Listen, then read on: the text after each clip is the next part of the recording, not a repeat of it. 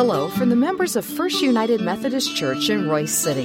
Thank you for listening to this podcast. We hope you find it meaningful and relevant. You're invited to join us for worship anytime, and you can learn more about our worship options, location, and small group opportunities by visiting our website, fumcroysecity.org. Today, we hear from our pastor, Reverend Chris Everson. May God bless you as you listen to His word proclaimed. So we are continuing our series on what does it mean to have the mind of Christ. And last week gave you some exercises to practice about joy.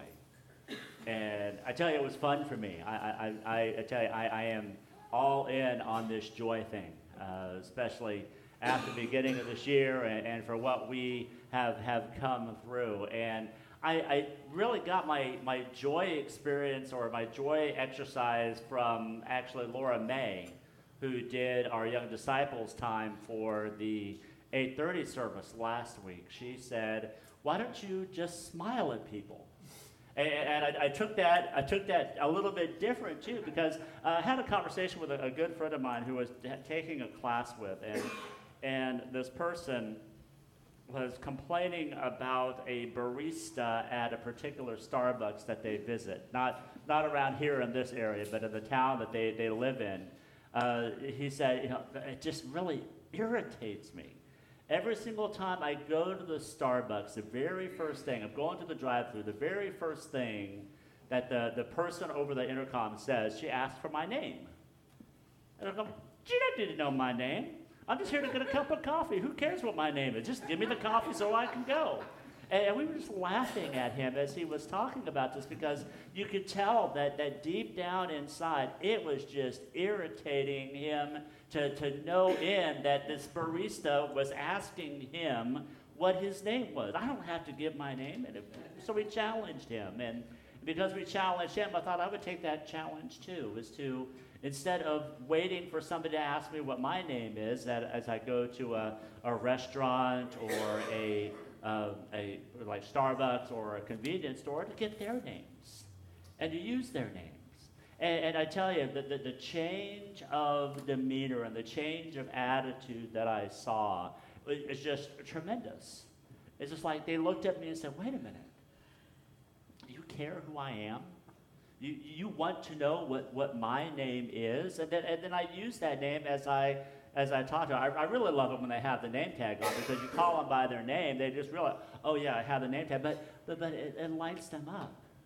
Maybe you've been like me, where you've gone into a situation like that where a service person has just been reamed by the person that was right in front of you, and you see their countenance is just so low because they just were yelled at or made to feel lower than they really were. And then when you take the opportunity to say their name, and it lightens them, it lets them feel like they matter, like they're important.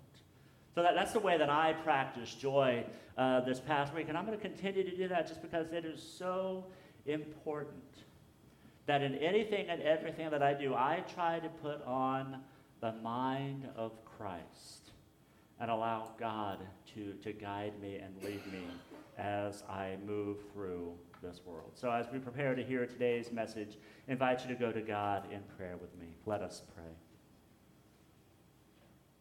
Oh God, you have surrounded us with your grace, a grace that fills our innermost needs and those things that we may not know that we need.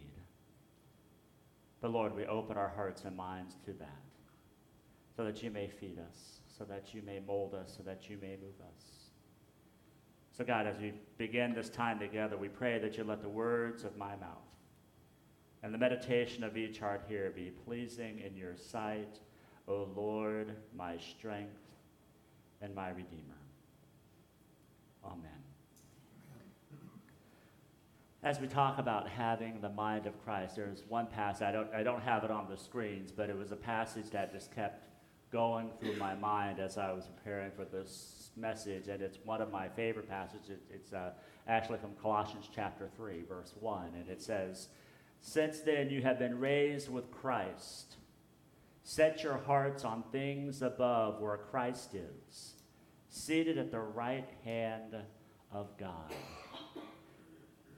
That's what we're aiming for with this series, is that we stop trying to identify or to say that we understand what is going on in the world, which is important. We need to do that. But we don't do that by trying to understand exactly what the world is telling us to do. But we do that in starting to listen and trying to hear what the mind of Christ is.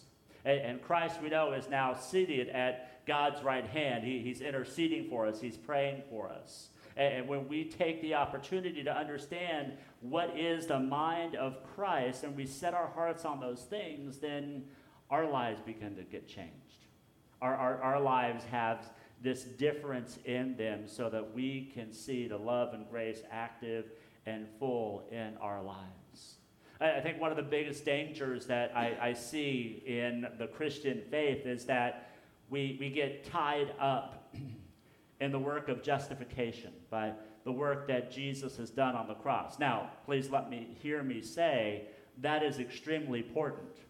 We would not have our lives as followers of Jesus Christ if it wasn't for what Christ did on the cross to save us from our sins. But if we stop there, just think about what we miss. If we stop there, just think about the life that we are missing out on. When we forget to replace those thoughts of the world with those things and those thoughts from above, then we have a life that is abundant through the love and grace of Jesus Christ.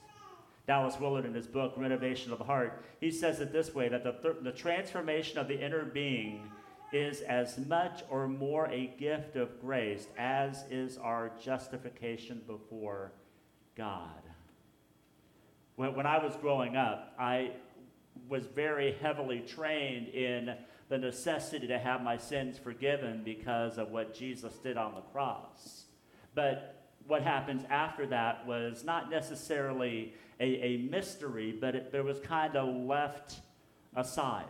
It was not really talked about that much, because once you were saved because of Jesus' death on the cross, then you were good. You were good to go. Everything was just fine. But, God calls us to a whole lot more than just sitting around and waiting for us to die to go to heaven. That's the transformation that we're talking about. The transformation of our inner being, it's just such as big as gift for us as Christ dying for us. Allowing ourselves to be fully transformed by God's love and grace, so the world and the life that we live and lead now matters. What we share with others matter. And how we treat each other matters. That's why we're talking about these 5 underlying conditions that helps us to receive the mind of Christ. We talk about joy, love, peace. We'll talk about faith, and we'll talk about hope. Those 5 things help us see that we are meant for a whole lot more than just waiting around for heaven. We are meant to bring heaven here on earth. Now, the scripture that we have for today as we talk about love is a scripture that may be familiar to a lot of you because it's used at a lot of weddings. I know I'm going to be doing a wedding here soon, and this is going to be one of the passages that the couple would like to have read at their wedding. And it's a very important passage, but I think we need to look at it just a little bit more than a nice passage to have read at a wedding. So our scripture for today is from 1 Corinthians chapter 13, verses 4 through 8. I invite you to follow along in your Bibles, or we do have the words printed on the screen. Hear these very familiar words from Scripture. Paul writes, "Love is patient. Love is kind. It does not envy. It does not boast. It is not proud. It does not dishonor others. It is not self-seeking. It is not easily angered.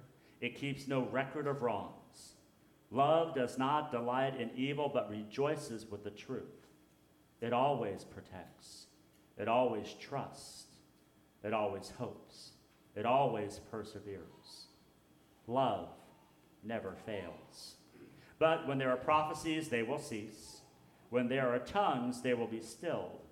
Where there is knowledge, it will pass away. The word of God for the people of God. Thanks be to God.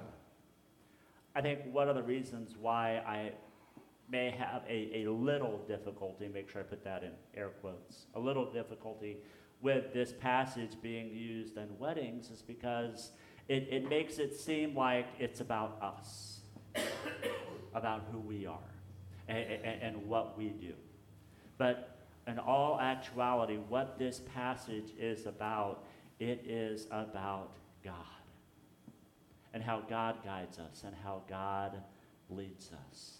And I think what really helps us to start to flip and see it that way is when we change the definition of what we think love is.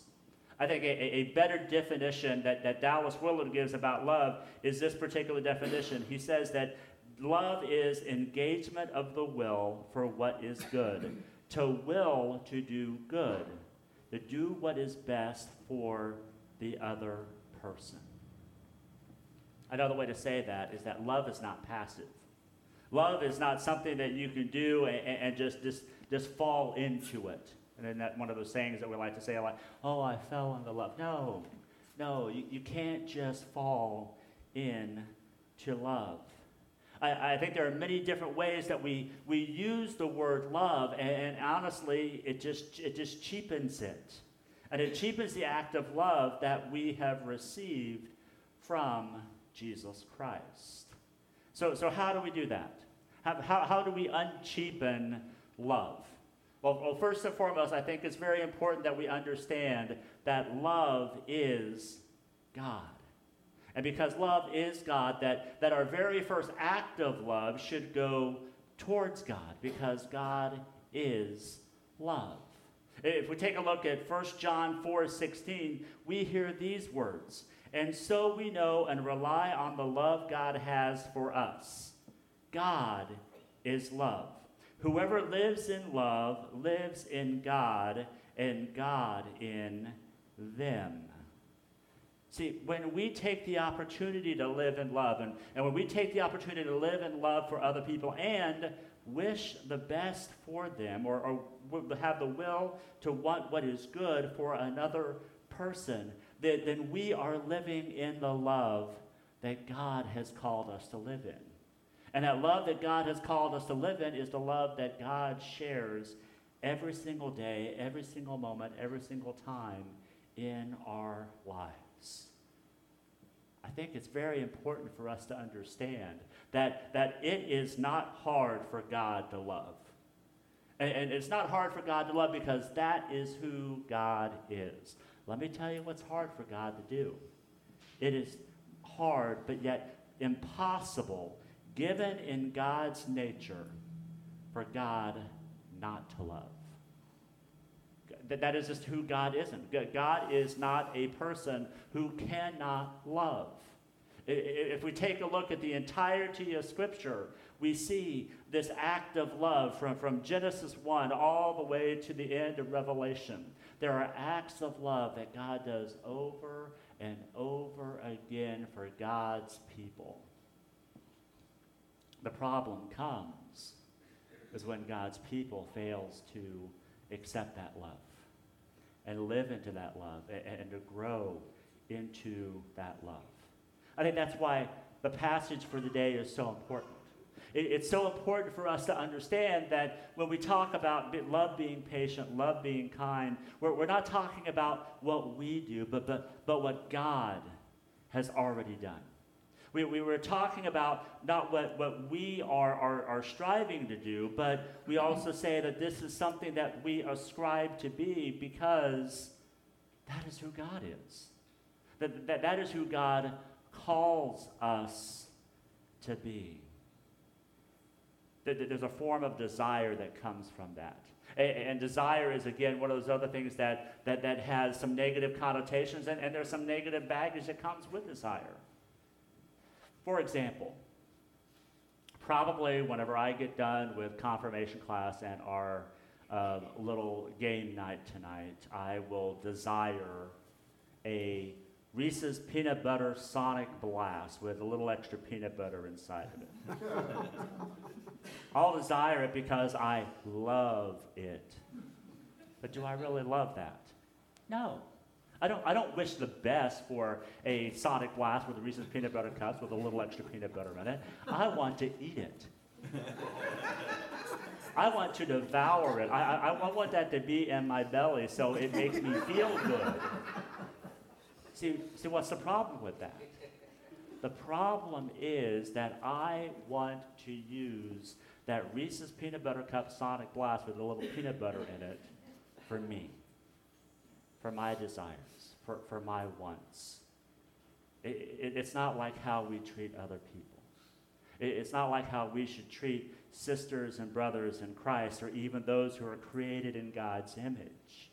Now, desire isn't all bad. Paul talks about desire just before he gets to this passage in 1 Corinthians 13. In 1 Corinthians 12:8, he says, "Now eagerly desire the greatest gifts, and yet I will show you the most excellent way." Well, what are those greater gifts? The greater gifts are these underlying views or these underlying purposes to attain the mind of Christ. Having joy, having love, having peace, having faith, and having hope.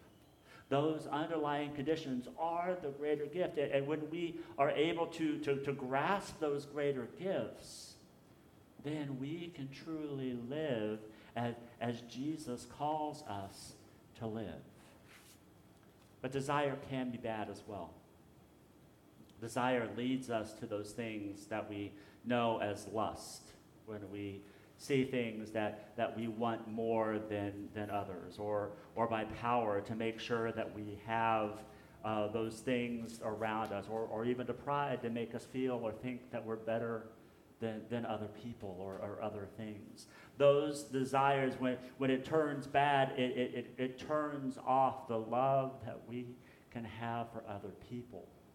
And it sets us up to where we place ourselves on a pedestal. And we look at those around us as ways to serve us, to better us, to improve us so that we can use them and then just throw them away. See, that is what desire of lust and power and pride can do. It helps us to see that we are the ones in control instead of allowing and knowing that God is the one who is guiding us and leading us. So how can we live into this love? As followers of Jesus Christ, as apprentices of Jesus, how do we live in it? First, we must understand that love comes about by repentance. We must repent. We talk about that word metanoia, which means that we turn we turn 360. We turn totally in the opposite direction. Sometimes, if you're like me, whenever I repent, I'll start going this way, and then I realize, oh, yeah, but really, I want to go back in the way that I was going. We must take the opportunity to stop and repent. That's why in the communion liturgy, when we participate next week, when we share in communion, you hear these words.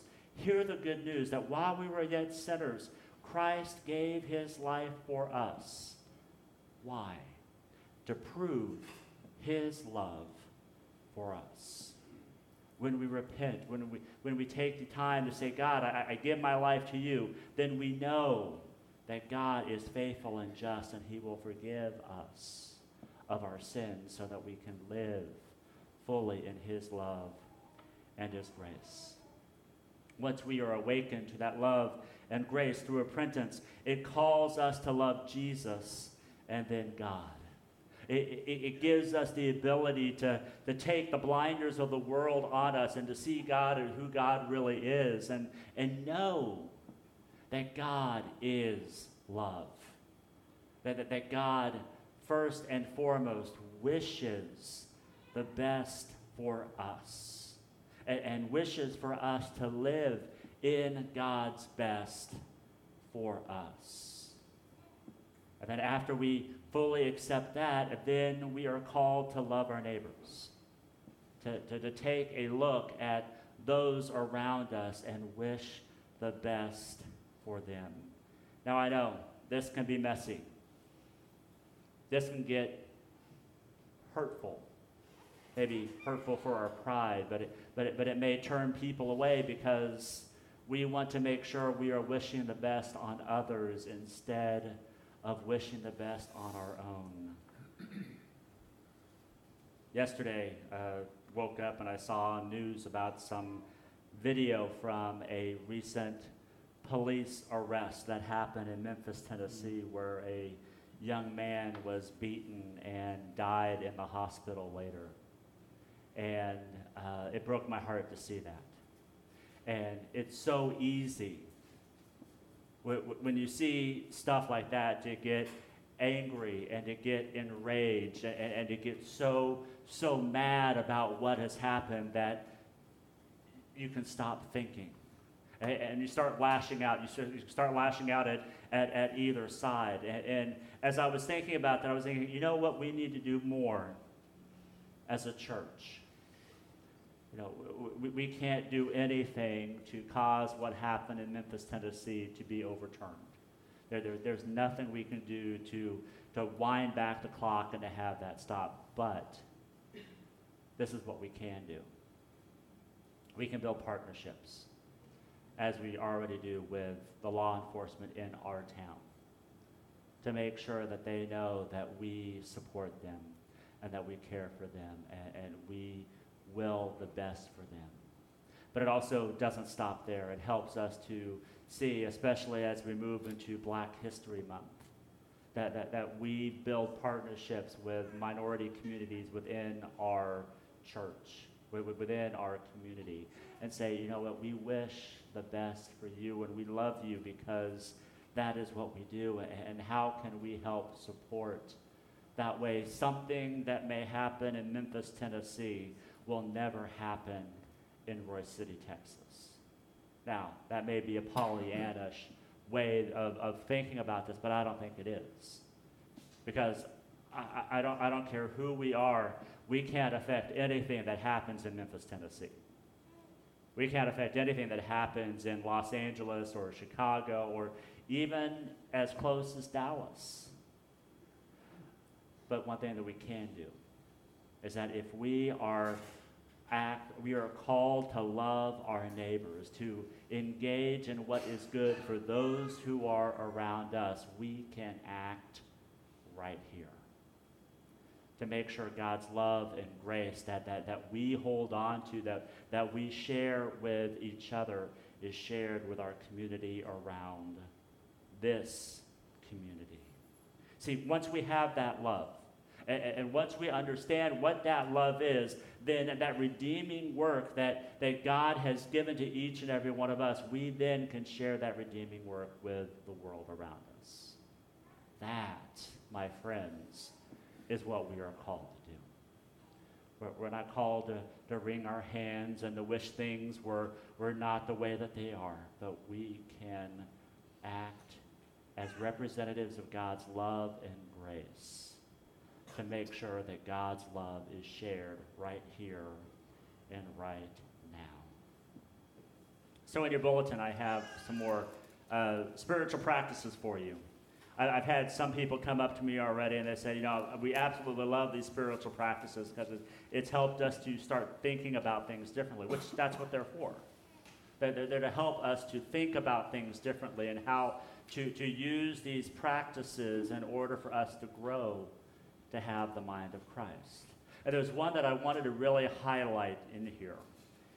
Maybe you're familiar kind of with this concept, but instead, think of it this way. Practice routinely purposeful acts of kindness and deeply intelligent acts of beauty.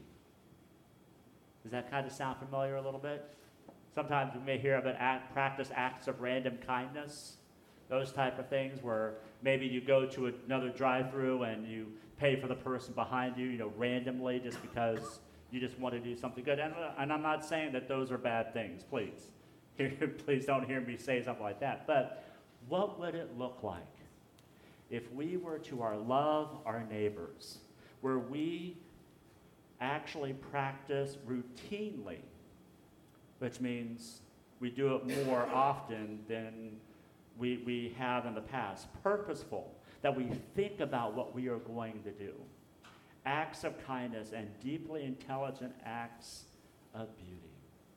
If we lived our lives really thinking about what we were going to do instead of allowing the waves of change or the waves of wind just blow us from one way to the other, we actually thought, okay, I want to live my life where I'm engaging the will for what is good, to will to good what is best for the other purpose. How can I do that purposefully? Where people's lives are changed. Maybe it's helping out with our Daily Bread food pantry and purposefully helping out there, or helping out with the Good Place, which I know we have a bulletin insert about what's happening with that ministry. Or maybe it's somebody you know in your neighborhood that you feel like God is calling you to reach out to them and share God's love with them. What if we as the church did all the activities we do with an act of purposefulness behind it, knowing that God is not random, that God didn't do anything in random, but he did everything with a plan and a purpose for us.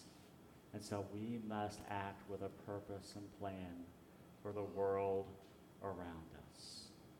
I invite you to take one of these spiritual practices and live into it so that God's love may be full in you, and then you may share that love with others. Let us pray. Oh God, we desire love. That is evident. We desire love because that is who you are. That is what you do and what you have given us. Lord, we remember that you are patient, you are kind, you are not envious, you do not boast, and you're not proud. You don't dishonor us. Your love is not self-seeking. We know that you're not easily angered, and you keep no records of the things we do wrong. God, help us to look at that as a way for us to train ourselves, to see how we can respond and live and love our neighbors as you so have graciously loved us. Guide us in this week as we look for ways to engage with others in a joyful way to share your love with them. And we pray all of this in Jesus' name. Amen.